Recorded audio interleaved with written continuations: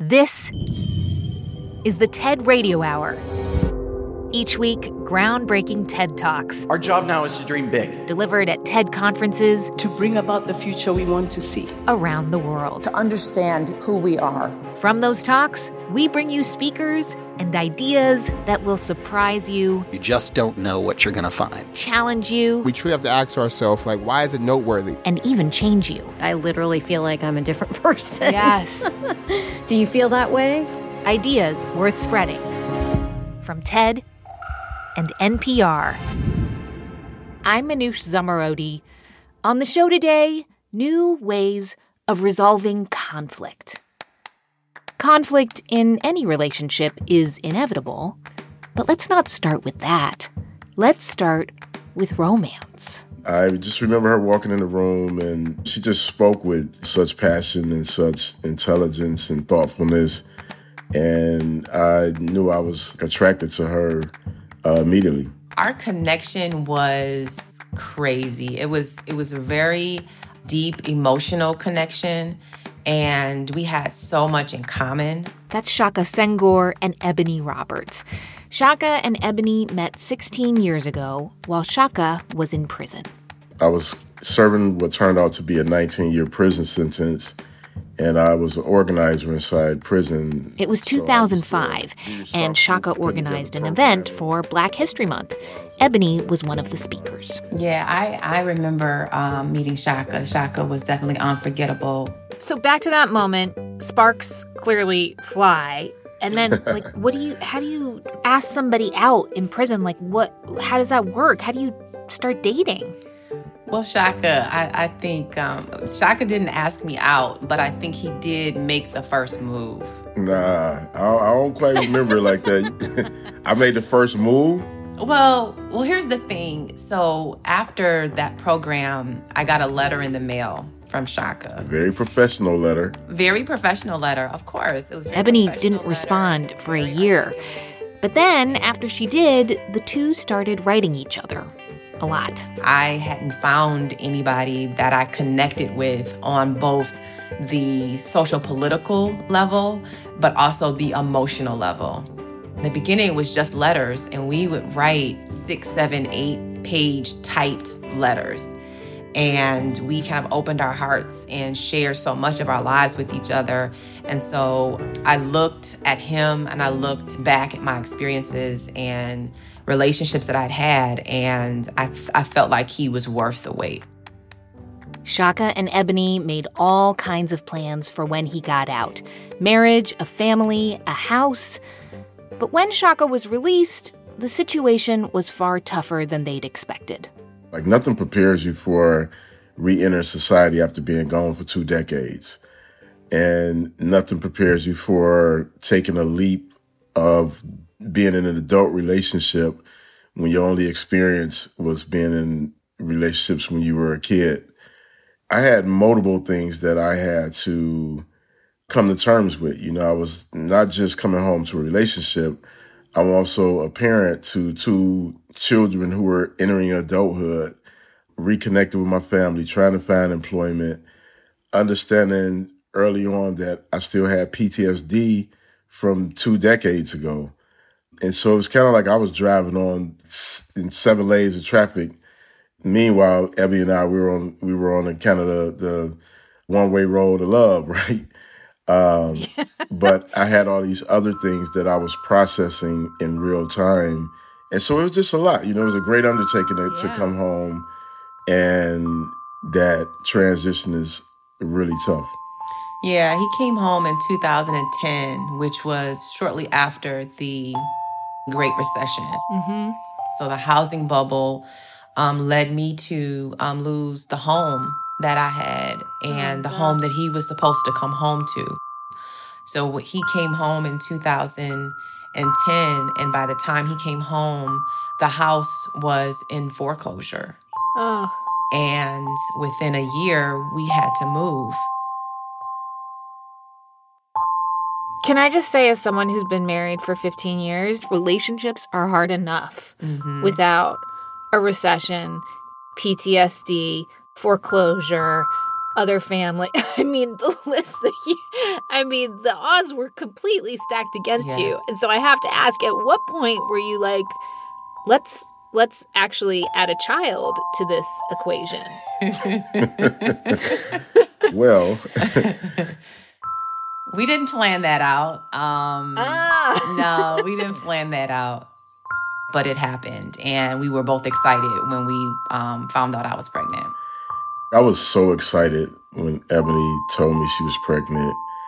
You know, I wanted to be present in all of the things, the whole process. And so we did the breathing classes and the doctor's visits and, I mean, everything. You know, I remember taking our little office that we had put together and converting that into a nursery, and just how amazing it felt to know we were going to be welcoming life into the world. So, yeah, I mean, I was just excited. I was excited. I was nervous. I mean, I was afraid. There were times where I was just like questioning, like, damn, like the timing. Employment was tough. You know, I was hustling books out the trunk of the car and, you know, getting little speaking engagements here and there, but it wasn't like any significant amount of money coming in. We were okay. We were surviving the day to day.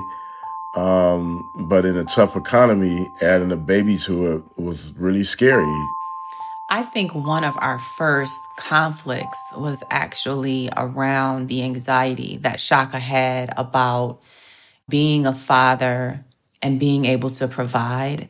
I had a, good paying job, but I was the primary breadwinner. And so he felt a lot of pressure to provide. And the conflict arose because I was like, I got this. I've got a job, I've got benefits, we're going to be okay. And that wasn't sufficient as a man. He felt like, no, I've got to get a job. I've got to be able to provide. And so he did not. I think, I don't know if we've ever talked about this, Shaka, but I think he felt emasculated because I was like, I got this, don't worry. And I felt I was trying to be, compassionate and understanding. And he felt like that I was, didn't need him. No, I never felt emasculated. I'm just a very driven person, and I'm used to taking care of people around me. So it wasn't necessarily about emasculation. It was like, I've already failed in my responsibility with 2 children by abandoning them with my incarceration. And now here it is. We have a child on the way, and I'm not being able to handle things according to the standards that I have envisioned for myself as a dad. I grew up in a household where there were constant complaints about working check to check. And like, that wasn't a vision that I had for myself. So it wasn't that I felt emasculated. It was just I felt purposeful and more driven to not create the same cycle that was playing out not only in our family, but in our community.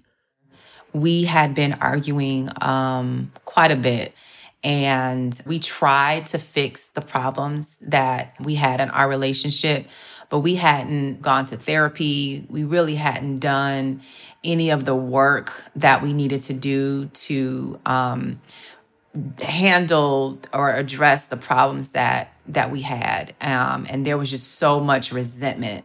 And so we reached a point where we decided that, we were better apart than we were together. Conflict is a part of life.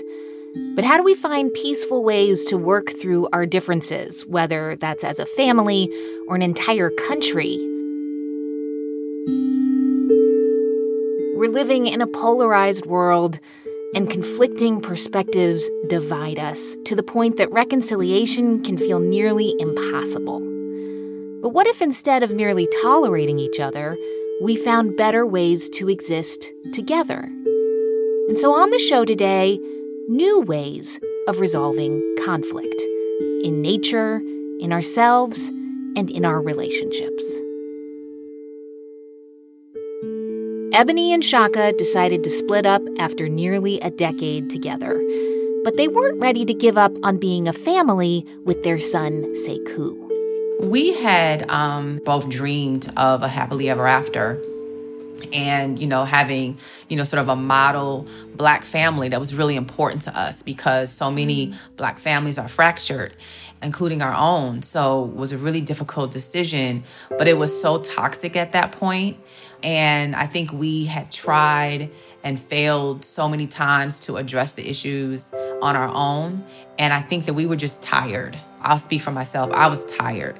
And there was a point, and Shaka can speak to this, where he kind of checked out. And when one person in a relationship checks out, it's really hard to continue trying to work on a relationship.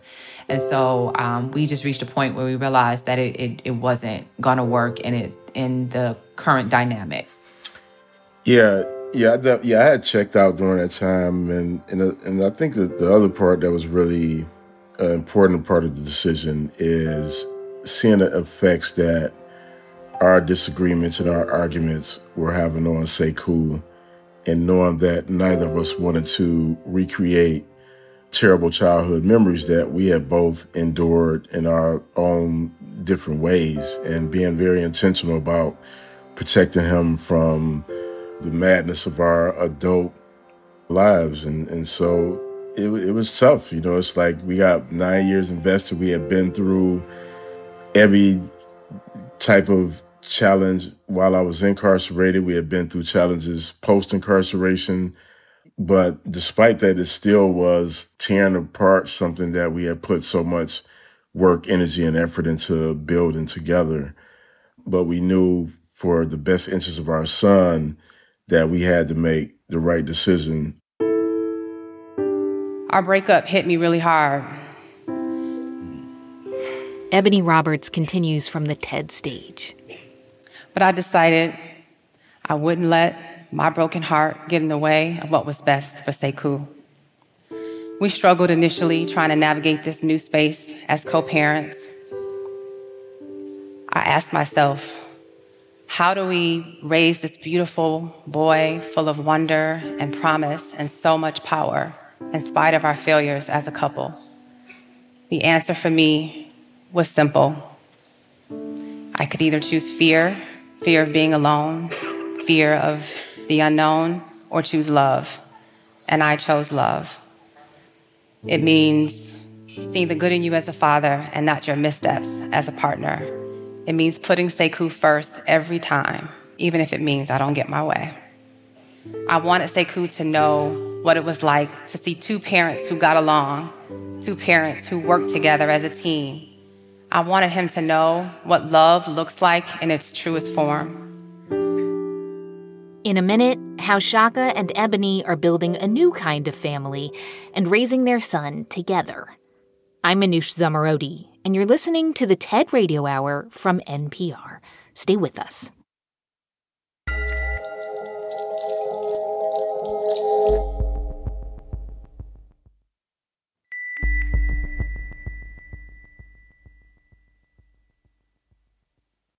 It's the TED Radio Hour from NPR. I'm Manoush Zomorodi.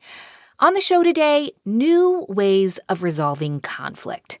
We were just hearing from Shaka Senghor and Ebony Roberts talking about their decision to end their relationship after 9 years together. But they didn't want to break up their family, and so they chose to create a new parenting agreement to be partners in a new way for the sake of their son, Sekou. For us, co-parenting is so much more than scheduling pick-up and drop-off, play dates, deciding what he's going to wear, what he's going to eat. For us, it's about helping each other carry the weight, unpack the load, and to show up in the world in a way that honors the beauty of our son. We never thought we'd be here, but here we are. And we hope that the way that we show up for Sekou and for each other is a model of what successful co-parenting can look like. So can the two of you help me understand how your version of co-parenting, this new kind of putting the friendship first, what that looks like on a daily basis? I think our relationship as co-parents or as parents really deepened, actually, when our relationship ended. Because I think we were both able to communicate better about Sekou's needs and really see this as a partnership. We talk about single parenthood, particularly single mothers. And while I am not married, I am not a single mother. I don't raise Sekou alone. I have a partner. And so, if I'm having a hard day and I'm going through something with Sekou, I come to him and say, this is a situation. What do you think? Did I handle this properly? And I can go to a friend. I can go to someone in my family and ask for advice. But I have the one other person that I know cares about and loves Sekou as much as I do. Yeah, I agree. I mean, for us, we center him like he's just such a beautiful soul. And there's no drop-off. When he's here with me, it's no drop-off in terms of expectations of love and honoring his mom and making sure he calls his mom and does prayer at night. And whenever we spend time together, he's always like group hug. But it also feels good to know that we can create this bond of love that's just unbreakable. Our parenting can be seen as an allegory for this two-sided coin of possibilities. On one side, the reality of raising a black boy in a society that says that black boys, black bodies, and black lives are only seen as profitable or disposable.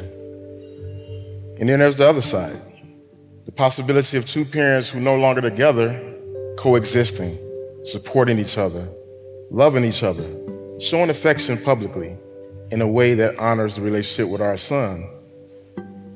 And even more importantly, is the power to support each other in those vulnerable moments. When you tell other parents who are split up about how the two of you are parenting together, despite not being a couple, what do they want to know? I'm guessing they must have, questions about how you make it work. Yeah, I get a lot of questions from my friends who are incredible fathers, actually. Like, how do you put the anger, the resentment, the ego, how do you put those things to the side? And what I always just really talk to them about is how would you want to feel as a child? What do your peers want to know, Ebony? What are they confused about with your relationship with Shaka? Most people are confused about why we're not together. Oh. That's been an impediment to my dating life, by the way. I have to tell people that I can love Shaka and respect who he is as a man and a father and know that we're better as co-parents and not as romantic partners and be okay with that. And oftentimes we go straight to the petty because oftentimes we're operating from a place of hurt. Mm-hmm. And so I just try to, show people by example, I could respond with pettiness or I can respond out of love. Is there an example you're thinking of, Ebony? Because you sound so virtuous right now, but I'm guessing there must have been a moment where you were like, oh my God, I can't believe you did that. But you had to put it aside, I'm trying right? to think of... I can tell you all the petty moments. Oh, go ahead. Go right ahead. Go right ahead, Shaka. I can't think of one. Let's hear it. We've had our conflicts, and we've had moments when we weren't kind or thoughtful. I think the thing that has worked is we know giving each other a little bit space, we're going to arrive at the right conclusion. An apology will be forthcoming. Mm-hmm. But talking to each other, that's been our superpower for real. And, I want to add, it has been a struggle to not say something to Shaka in moments when I wanted to. And I had a good friend who told me, you can't control what happens at his house. And he's his dad, and I know he has his best interests. And that has been something that I'm still learning to do, but, I think I've gotten a lot better at that.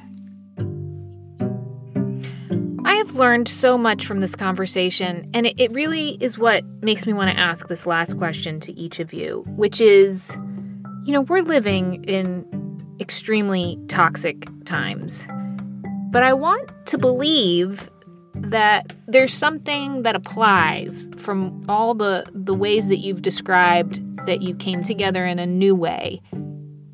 please tell me that there is something that applies to the rift that is in the United States right now.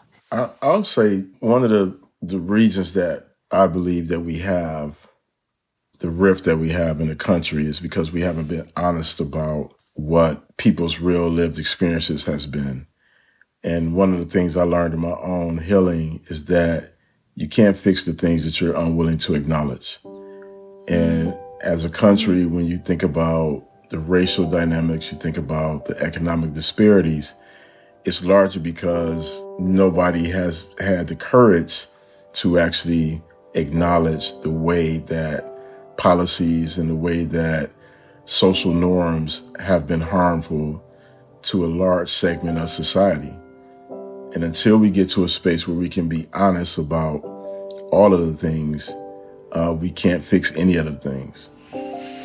I think what makes our relationship work and what has made it work from the beginning is compassion. And that's what's needed in our country.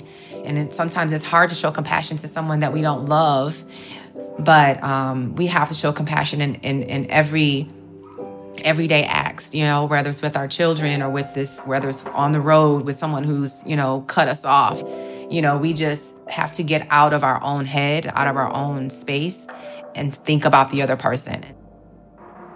That's Ebony Roberts and Shaka Sangor.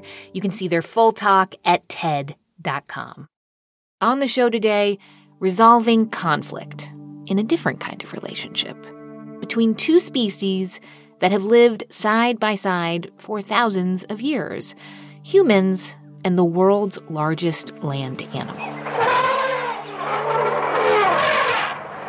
So I love elephants, but they are a 7-ton, 3.5 meter tall, huge pachyderm, and they can be incredibly terrifying, particularly coming at you through the dark at nighttime when your only refuge is a mud hut.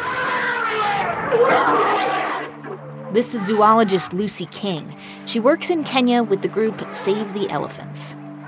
To have an elephant come to you in the dark like that is something you really can't understand until you've been there. We've had farmers who've had the roofs of their mud huts ripped off in the night and had elephants reach in with their trunk and grab food or water that was inside the hut. Now, you can't imagine what that must be like, having your kids held away from a trunk searching in the dark. You have no electricity. You have absolutely no way of getting out, because if you left your hut, you'd be walking into an elephant herd. And you can't find your torch, and it's really very, very scary. Lucy says this type of confrontation between people and elephants used to be pretty rare. Here she is on the TED stage. It was only as recently as the 1970s that we used to have 1.2 million elephants roaming across Africa. Today, we're edging closer to only having 400,000 left. And at the same time period, the human population has quadrupled, and the land is being fragmented at such a pace that it's really hard to keep up with.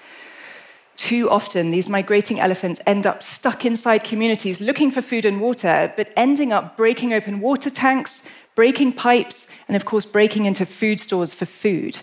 These elephants also trample and eat crops, and this is traditionally eroding away that tolerance that people used to have for elephants.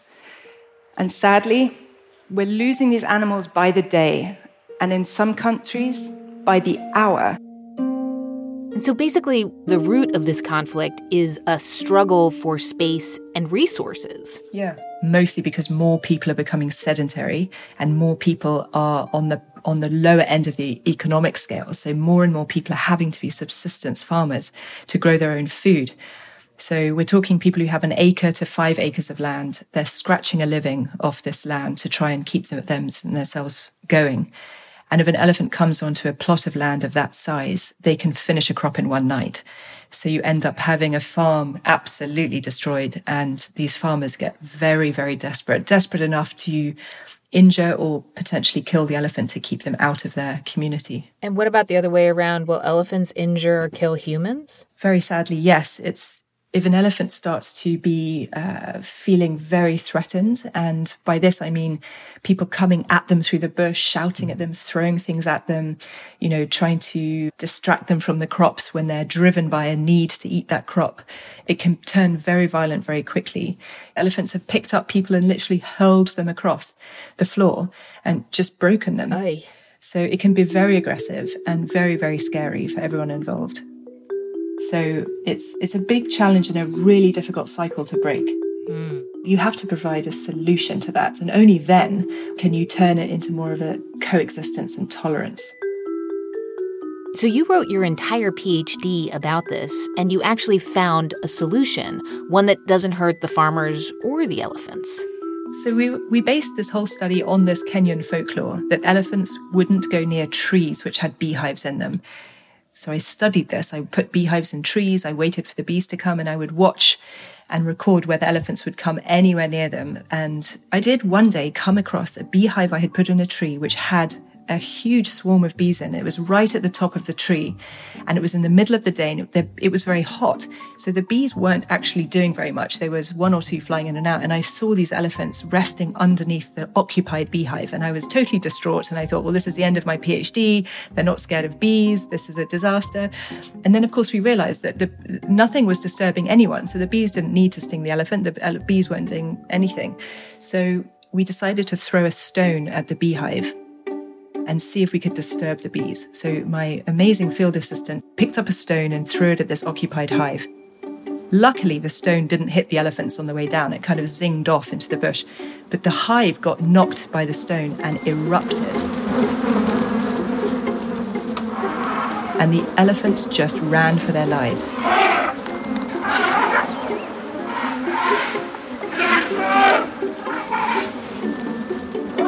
So you did it. You proved that the folklore was true and that elephants are indeed terrified of bees. What went through your mind? Well, it was just one of those eureka moments of seeing those elephants running away from really disturbed bees. And I just kept thinking, well, this is it. If we connect the hives to each other or to some kind of system that, when triggered, causes a swinging sensation, the hives will shake and release the bees that are inside, and the bees will come out and sting the elephants, or at least chase them away with the buzzing sound and the smell of honey. An elephant, has pretty thick skin, though. Why are they so afraid of bees? Yeah, it is extraordinary. They have very thick skins. It can be over 2 centimeters thick on many parts of their body, but they also have a lot of thin, very vulnerable skin, and that is around the watery areas. So bees are also attracted to water. So around the eyes, the skin is very thin. In the trunk, at the tip of the trunk, which is quite watery, it constantly drips and has a lot of secretions. And behind the ears, the skin is very, very thin. So we know that bees can sting in those very thin-skinned areas. And we've seen elephants that have been stung, and sure enough, their eyes do swell up. So they probably will never forget that sound, and then the pain of it afterwards, and then the negative sensation of your skin swelling.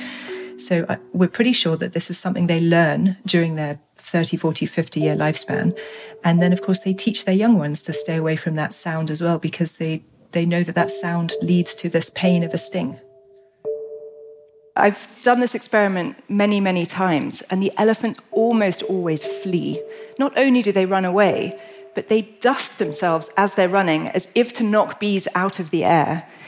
And we placed infrasonic microphones around the elephants as we did these experiments.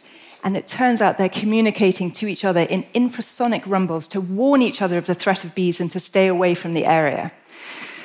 This led me to invent a novel design for a beehive fence, which we are now building around small 1 to 2 acre farms on the most vulnerable frontline areas of Africa where humans and elephants are competing for space.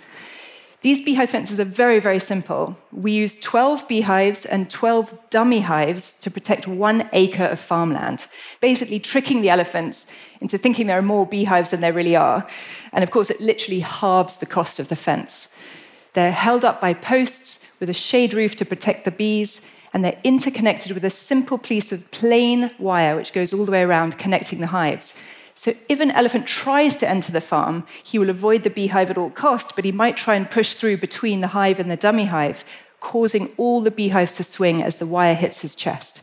And as we know from our research work, This will cause the elephants to flee and run away, and hopefully remember not to come back to that risky area. I mean, Lucy, it's kind of incredible that there was a surprisingly simple solution that turned out to be a win for everyone, that nature had the answer to finding a way for humans and elephants to coexist.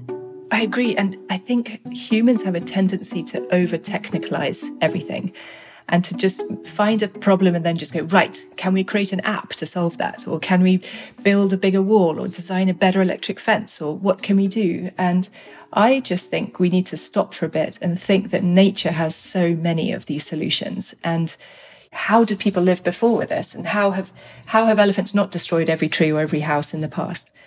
So I think it's just, if that's one thing I can say, is we can use this story as a case study to just help us all take a step back and start to think a bit more naturally and a bit more holistically about some of these problems, and to try and not turn it into some sort of expensive technological result. There are wonderful examples of innovation and ideas coming out from just thinking laterally around this problem. And in the elephant world, one of the other major things that's being used is the growth and use of chilies. Elephants don't like chilies either. So you can grow hot chilies. You can either grow them around your farm, or you can dry them and crush them into chili powder and mix them into dung, and you can burn those dung piles filled with chili, and the smoke is so acrid that the elephants run away from the smoke.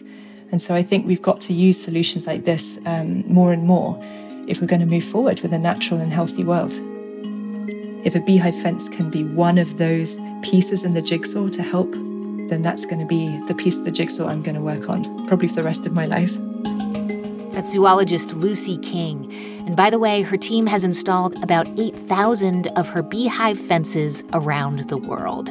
You can find her full talk at TED.com. On the show today, new ways of resolving conflict. I'm Manoush Zomorodi, and you're listening to the TED Radio Hour from NPR.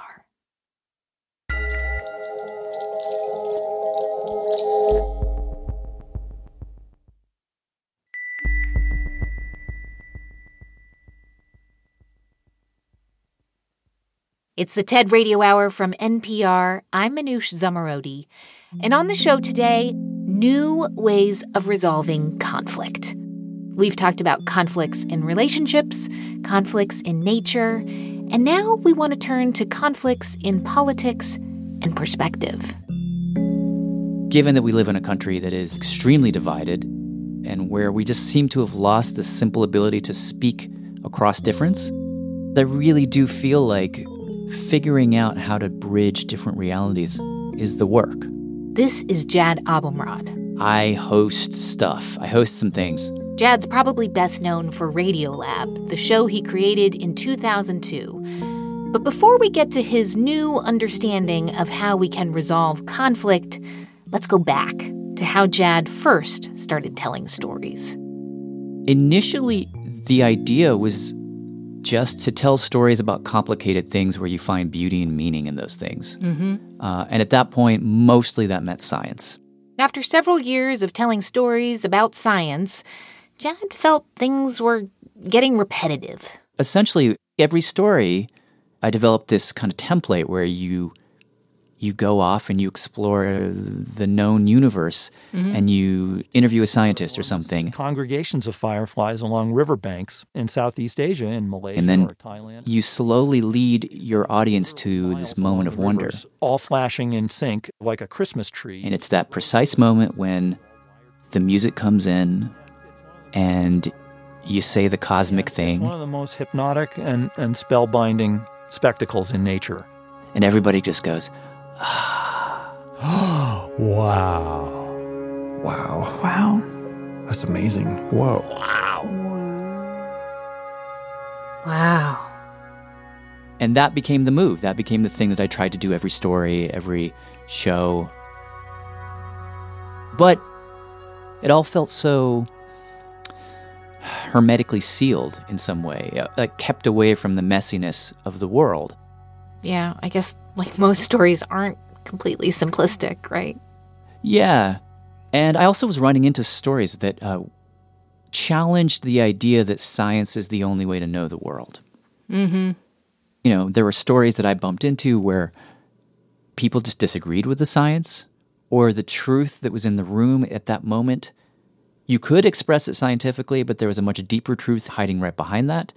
And so when I say I got tired of the wonder stuff, it wasn't that I didn't want to do that anymore. It's just that I felt like that was actually a smaller piece of a larger mission. And so you made a change, right? Like from stories that evoked awe to stories that were really all about conflict. Yeah. But you had a problem with that too. There was one episode, I think, that kind of summed it up for you. Yeah, I mean, it was an episode that I think this was 2012. We ended up investigating the idea that post-Vietnam, the Soviet Union used chemical weapons on the Hmong villagers in the mountains of Laos. So it was this really perilous moment.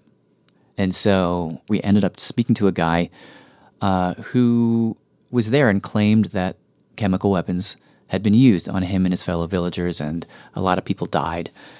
And it was a horrible situation. Problem was that some Western scientists went there and measured to see if there were, in fact, chemical weapons being used. Didn't find any chemical weapons. And then basically figured out, I mean, I should call it a theory, I guess, that in fact, what was being mistaken as chemical weapons was bee poop. Pollen, basically. That was the theory. That was what the Western scientists said. My co-host Robert Krulwich was talking to this fellow, asking him, did you see the stuff? Did the source of the rain... Can you firsthand account for the fact that this came from planes? Was there always a plane and then rain? And the guy couldn't, but he said, I know what the scientists say, and they're wrong, because I know what I experienced. I speak to what I've seen, and there is no inkling in my mind. There was chemicals that were killing my people. This went back and forth for a long, long while. But he himself is not clear whether it's the bee stuff or whether it's... It feels to him like this is a semantic debate. And then the interview ended badly. There's a sad lack of justice. That the word of a man who survived this thing must be pitted against a professor from Harvard who's read these accounts. But as far as I can tell, your uncle didn't see the bee pollen fall. Your uncle didn't see a plane. All of this is hearsay.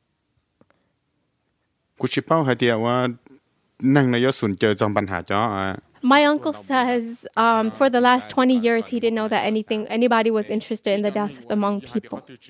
He agreed to do this interview because you were interested. You know, what happened to the Hmong happened. And what we know has been questioned again and again is not a surprise to him or to me. I think the interview is done. I felt horrible. Jad continues his story in his TED Talk. Like hammering at a scientific truth when someone has suffered, that wasn't going to heal anything. And maybe I was relying too much on science to find the truth. And it really did feel at that moment that there were a lot of truths in the room and we were only looking at one of them. It was one of those 90-minute conversations that ended up getting edited down to 3 minutes. And in those 3 minutes, it looked like we bullied the guy. And I feel like we kind of did, to be honest. I don't think we did it right on a number of levels. So I thought, I got to get better at this. And so for the next 8 years, I committed myself to doing stories where you heard truths collide. We did stories about the politics of consent, where you heard the perspective of survivors and perpetrators whose narratives clash. We did stories about race, how black men are systematically eliminated from juries, and yet the rules that try and prevent that from happening only make things worse. Stories about counterterrorism, Guantanamo detainees, stories where everything is disputed. All you can do is struggle to try and make sense. And the struggle kind of became the point. I began to think maybe that's my job, to lead people to moments of struggle. Because truth is no longer just a set of facts to be captured. It's become a process. It's gone from being a noun to being a verb. Increasingly in this confusing world, we need to be the bridge between those differences. But how do you do that? How do you end that story? So, Jad, you have some epiphanies along the way in your career, and you realize that you do want to tell stories about conflict, but you also realize that you can't just end those stories without some kind of resolution. How did you discover that? And, how did you know if that was even possible? Yeah, it's kind of a weird Genesis story. So... Are you having fun so far? This is what brings me to Dolly, or Saint Dolly, as we like to call her in the South.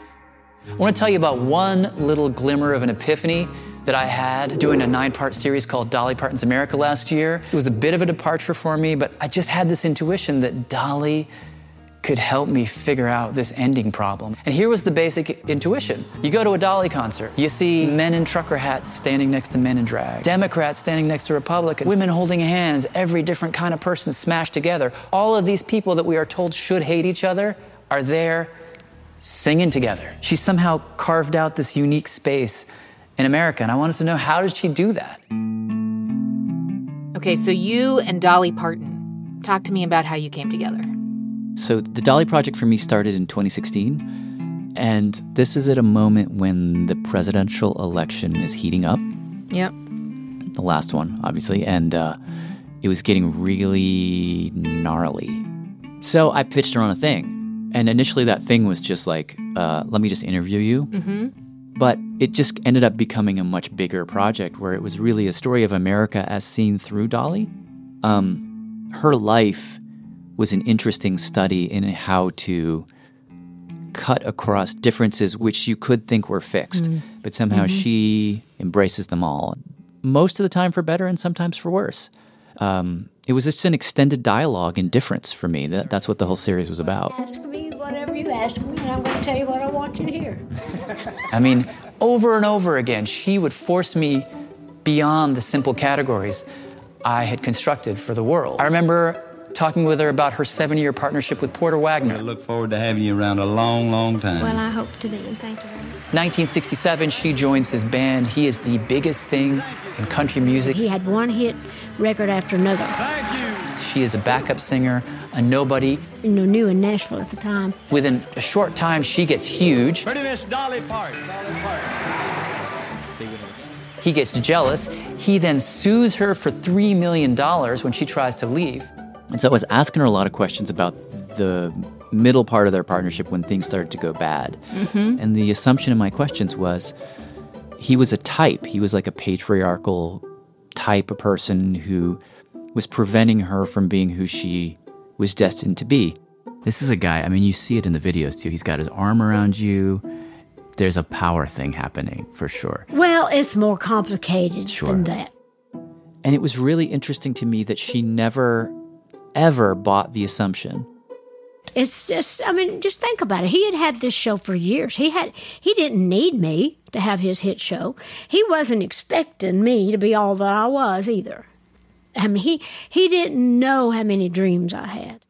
And she was like, you can't summarize this relationship. There was power, there were all these other things happening, but there was also a lot of love, there was a lot of affection, there was a lot of musical chemistry. So don't just pretend it was one thing. Porter and I had a love-hate relationship. You could never untangle all of that. So she constantly would push back against those moments for me. I think about that conversation all the time. Because she would do this thing where she would, in the same moment, advocate for herself, and she'd also show great empathy for the other. Who knows? Had it not been for Porter, I may not be sitting right here in this chair right now. I'd like to believe I would have made it, but if I'd have stayed forever, I might have missed my chance. That's what the song I Will Always Love You is about. It's about, I'm leaving you because I need to go do my thing, but I can see how much hurt that's going to cause. But I know I'm going to hold it all. I'm going to hold my ambition, and I'm going to hold your loss. Of the way. And so there's something about Dolly that she's able to do both those things at once. She never compromises herself, but she never throws someone out in the process.